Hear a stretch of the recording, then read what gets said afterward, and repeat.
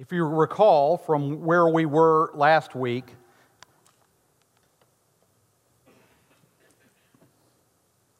if I can recall from where I am in my notes, if you can recall from where we were last week, Jesus had been teaching a large group of people, and he'd been teaching his disciples, and then it had come down to last week, someone in the crowd asked him, what about those Galileans who their blood was spilled by Pilate into their sacrifice? And the question they were really asking is one, and we talked about this last week, why does bad things happen to good people? And we just shortened it. We assume that the Bible says there's nobody who's really good, so we just said, why does bad things happen? Jesus continued the thought and said, do you think that those people were super sinners, that they were just super bad is why something happened? In fact, there was a tower that fell in Siloam, killed 18 people. Do you think that those people were super sinners? No, I tell you, unless you repent, you will all likewise perish. And so we talked about how what Jesus was saying was, unless you turn and change your ways, you're going to die just like they did. Unaware, unprepared, not ready, it's going to be bad.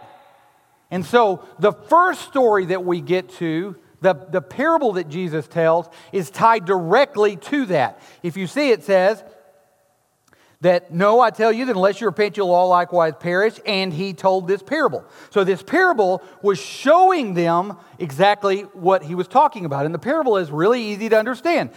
A man plants a tree, a fig tree in this case. It grows for 3 years. He comes around and the fig tree's not borne any fruit. It doesn't have any fruit on it. It's just sitting there. And he says to the person he'd hired to take care of the vineyard, he says, well, let's just cut this thing down. It's all it's doing is taking up dirt. And the guy who runs the vineyard said, look, let's give it a year. Let me fertilize it. Let me prune the roots. Let me clean up around it. And if after a year it's not grown anything, then we'll tear it out and throw it away. That parable is directly tied to what Jesus had just said before. And what the parable is supposed to be showing us is that God, specifically in this case in the nation of Israel, had prepared them, had poured into them, and they weren't bearing any fruit. But we can't just glance over it and go, well, that doesn't have anything to do with me because the fig tree is an analogy of Israel, because here's the thing. We're in the same boat. We're supposed to be bearing fruit. I mean, there's a verse that we love to quote that Jesus said, ask whatever you will and it will be done for you. The very next verse said, by this the Father is glorified, that you bear much fruit. The whole idea of God giving us our request is all tied to fruit bearing. What is your life bearing? What is your life exposing? Are you having an impact on the people around you? Is your life showing the fruit of the Spirit of love, joy, peace, goodness, gentleness, kindness? Or are you just taking up dirt? So this parable is tied directly to what he was saying before, that there's a reason why you're here. You need to participate in that. Now, Luke now shifts stories. But remember from back when we first started teaching through the book of Luke, we said this isn't a biography of Jesus. This is a narrative. This is a story. This is like somebody standing around going, and then there was this one time, he's telling a story. And so Luke isn't just randomly now shifted to some other new story.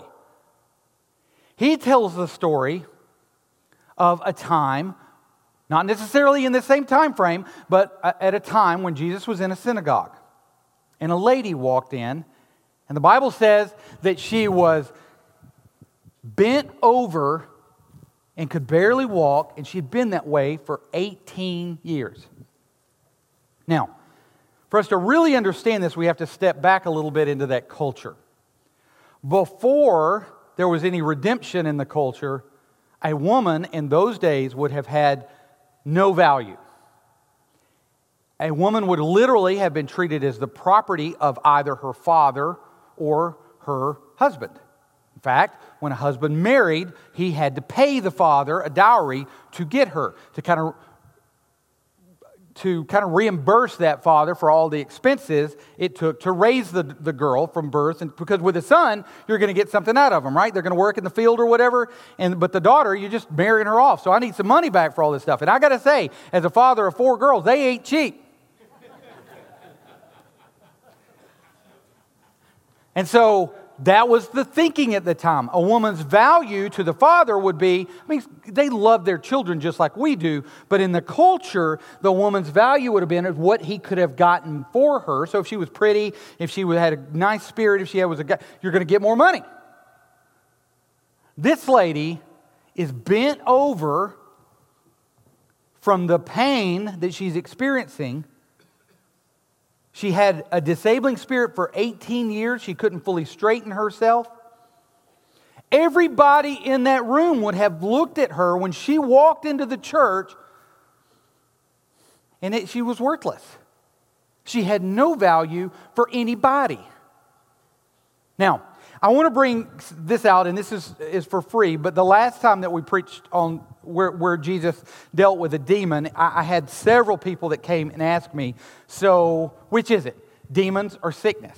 I mean, if I were to get rheumatoid arthritis and I was bent over, is that a troubling spirit, or is that it's my body attacking itself?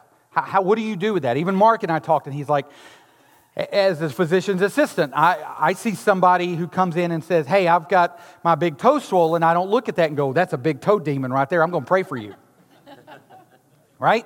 We don't do that. We say, well, what you need is you need some antibiotics because your toe's all nasty, and I'm going to give you this, I'm going to lance it, and there you go. Which is it then? And I think the answer to the question is yes. I think that in this world that we live in today, everything that we see is physical. I mean, if I'm going to sit in a chair, there's the chair. If I'm going to walk across this stage, I think to myself, walk across stage, and then I walk across stage. Here's the stage. The stage might fall at some point. There's a soft spot over here. And Bruce and I were just talking about it when Robert Smith was here, and he was jumping up and down in this spot. I was sitting right here going, oh, Lord, please hold that man up. I do not want to be in the news because Robert Smith fell through our stage. But if we were to tear the carpet off, we would see that this is plywood and wood. Why am I praying for God to hold the stage together? What we see is all physical. And we act like there's some break between the physical and the spiritual. And I think what the life of Jesus shows us in a way that we could never see on our own because we aren't Jesus is that break is unrealistic. That all around us, we're in a spiritual world as well. The example that I've given you before about one of the reasons why I believe in prayer is a good example. When we lived in Turkey, there would be times when, there's no other way to describe it other than depression. It was just a feeling of, I'm not doing any good here, I'm wasting my time, and I would be just sad and depressed, and I would be walking along the street one day, and I'm thinking, woe is me, and next thing I know, I kind of catch myself, I'm singing a song, and I'm walking along, and I'm feeling better, and it's like God has moved in my spirit, and I'm like, yeah, woo, we can do this. I'm here serving my King. This is awesome. And then a few days later, somebody would go, hey, you know what? The Lord laid you on my heart the other day, and I prayed for you. And I could say, I know exactly when you prayed for me. I could tell you almost to the minute when you prayed for me because God picked me up at that moment. God filled my heart with a song that wasn't natural. Praise the Lord. So how did that happen? It's in the world that we live in, it's a spiritual and a physical. And that dichotomy, that break that we're looking for is false. David prayed, God, strengthen the gates of Israel. And then David went out and hired some folks to get some mortar and some rocks and strengthen the gates of Israel. And didn't see a contradiction in that at all. If you come to me and say, I'm sick, will you pray for me? I'm not going to tell you, yeah, I'm going to pray for you, but don't go to the doctor. No, I'm going to pray for you, then say, who are you going to go see? Don't go see him. I've heard he's nasty. You need to go to this other guy. Because is it any less healing if you take some medicine that God gave somebody the wisdom to develop 20 years ago and that sickness that you had goes away? The very fact that if I cut myself, it heals. I had an old Dodge pickup truck, a 67 Dodge D100 pickup truck. Starter went out on it. And I went to the parts house and said, I need a starter. And the guy looks at me like I'm an idiot. Yeah, Keith, I don't have a part for that old thing. And so I checked around, and the only place I could find one, it was like $200 for a starter for this truck. And I say it seems to be a theme in my life. I was broke, and I didn't have that kind of money. So I just parked on a hill for like a year, maybe 2. I just always parked on a hill or parked somewhere where I could roll start it, and that old truck was a 3 on the column. And so I could drive it, but Ann couldn't. And one time we were in Birmingham on the intersection of Lakeshore Boulevard and Lakeshore goes this way, and Green Springs going this way, Valley Avenue. And I'm at that red light, and I look up, and the traffic's already moved along, and so I start to go, and boom, I popped the clutch and killed it. So I got Ann sitting here, I got traffic backing up, and I'm like, I'm sorry, babe, you can't drive it. So I put it in first, push the clutch down, and my little wife is out there on Green Valley Avenue pushing that big truck. And then boom, no longer matter how long I waited, that truck wasn't going to heal itself. That starter wasn't going to get in there and rewire itself so that it would start working. And yet your body, if you cut your hand, in a little while, it's going to be healed. Isn't that a miracle? Isn't that cool? Nothing else does that except the stuff God made. And so my point is that is it spiritual with this lady or is it physical? And the answer is yes. The thing that God wants us to see in the context of the story is, here is this lady, and we don't know how old she was. She could have been 18 and been this way from birth. She could have been 36 and some accident happened. All we know is that she comes into the church bent over and in pain. And your and I Savior saw her. And He called her over to Him. He didn't just ignore her like everybody else. He didn't just pretend that she had no value. He called her to Him. And then He did something super weird. He touched her. He laid His hands on her. You see, it was unthought of and unheard of in that culture for a man to touch a woman. It's still that way in that culture. When we first moved here from Turkey, it took me some time to unlearn what I had learned there. And this is what you learn. You don't make eye contact with the person of the opposite sex. That is a very sexually charged thing to do if you look at somebody in the eyes. So you don't do that. If you were to meet a couple, I would walk up to the man and say, "It's great to meet you. How are you?" And I wouldn't acknowledge the wife until he said, "This is my wife," or whatever, because doing so would have been an affront to him. I would never have put my hand out to shake her hand. That would have been extremely rude because that's putting her in a position to where she has to say, "I'm sorry, I'm not going to touch you." And so you would never do that. So I came to church here, and I'd been doing that for so long that when I started walking around, I'd be like, "Hey, how's it going, man? How are you doing?" And then, "Hey, brother, how are you doing?" And the wife's sitting there going, "What a jerk." And so I was telling a Sunday school class about this the other day. I was like, so I had to relearn that. And one of the women in the Sunday school class goes, "Yeah, I knew you were a jerk. I remember that. I told him he don't like women." No, it was just my learned behavior, and that's the same culture that we have here. The very fact that Jesus would have gone over to this woman who had no value, that everybody would have looked at, that God had cursed her, she was nasty, there's no point in her even being at church. And Jesus walks over and touches her and healed her. Well, the church folk, as church folk have a tendency to do, got mad because He healed on the Sabbath. And said, hey, in fact, the high and righteous person who was leading that day decided to use that as what he was going to talk about. And he said, "You know what? You've got 6 days to do whatever you want to, and one day that you're rest. So if you're going to come for a healing, come to be healed on one of the days when it ain't the Sabbath." And Jesus did not appreciate that at all. The Lord, I believe, was angry because the first words out of His mouth is, "You hypocrite! Any one of you on a Sabbath would untie his ox or his donkey and feed him. You care more about your animals than you do about this woman, is exactly what he was saying. To you, she's less valuable than your donkey. And she, a daughter of Abraham.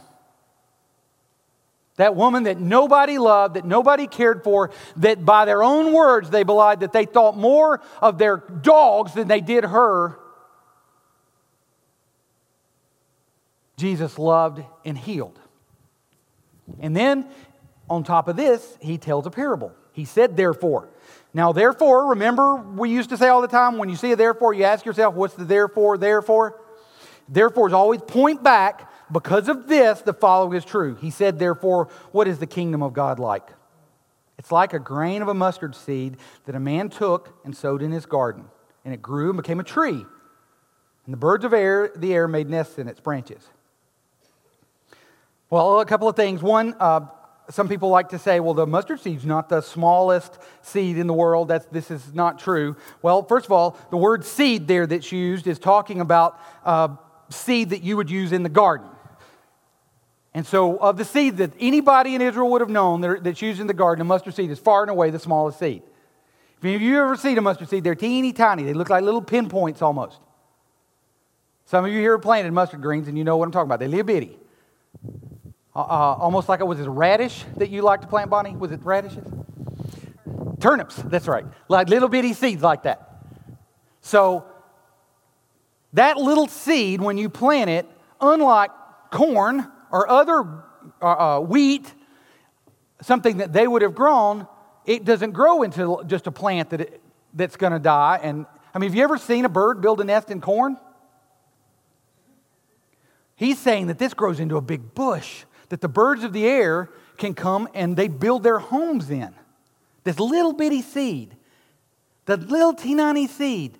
And then the other comparison that he has is if a woman takes yeast and puts it in, and it's the unit of measure that he uses is actually 50 pounds of flour. If a woman has 50 pounds of flour and she puts that yeast in that 50 pounds of flour, over time it permeates the whole batch.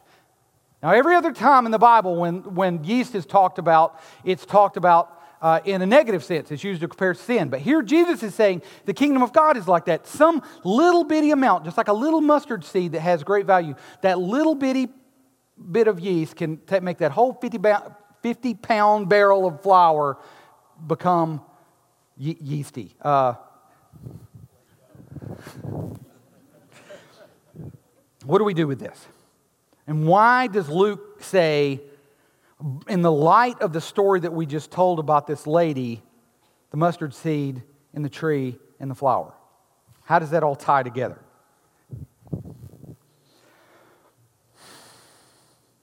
There are people in this room that, as I talked about needing to connect with folks around you, you thought to yourself, not me. I have nothing to bring. I've got nothing to offer. And I want you to understand that you have gifts and abilities and things about you that God has given you so that you could be used for the kingdom. The verse that we read in Ephesians says that God gave all these gifts. To some He gave prophets. To some He gave teachers. To some he gave as shepherds. To some He did this. To some He did that. Why? So that the church could be built up. You had the gifts that you have not for you. The gifts that you have were given to you so that you could use them for His church. It may be, in your mind, a little bitty thing, something that has no value. Maybe you're just a loving person that could look at somebody and go, "We're so glad to have you," and they would believe it. Maybe you have the ability to pray for somebody in such a way that God could lift their heart. Maybe God's given you the ability to teach. Maybe God's given you the ability to wipe a snotty nose in the nursery. Maybe God's given you the ability to do any number of things, and if you're not doing it, it ain't getting done. The church is not designed for any of us to just sit here. And so Jesus, in talking about this lady that everybody in the culture would have thought of is worthless, has no value, God is saying, in her, that's the kingdom of God. Amen.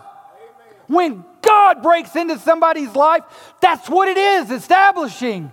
And God can use you. I wish I could walk around and point at each one of you and say, you. It would just take too long. But I want you to understand, God can use you. In fact, if you don't let God use you, there's a hole. There's something missing. There are people who you've been gifted in a way to reach them that I never could. They won't hear me. They won't listen to anything that I say. I can't meet their needs, but you can. And when the foot says to the body, I'm of no value because I'm not an ear, then how does the body work? And so what we see in this is there's nobody on earth who's worthless. We as Christians believe in the Imago Dei, which means that every human being is made in the image of God. Every human being has value. And it's our call in the ministry of the church to the world. It's our responsibility to take this gospel that we've been given out there and to take this gospel that we've been given to the person in the pew beside you. And when we don't do that, the whole system falls apart. Just a little bitty seed, when it's planted, turns into a big, huge tree that the birds of the air can nest in. Just a little bit of leaven. Put in a huge 50-pound barrel of flour, just a little bit of leaven. Over time, God can use it. God wants to use you. God wants you to get to work. God wants you to serve Him. Father God, as we come to this time of invitation, I pray that you would use us. God, I pray that you would grow us in our walk, grow us in our Christ-likeness. Lord, I pray that you would convict and draw. God, I pray that you would use us and make us usable. Lord, we love you and we thank you for the fact that you died for us. Jesus paid it all, and all to Him I owe. Lord, I pray in this congregation, Lord, that you would move us. In Jesus' name, amen.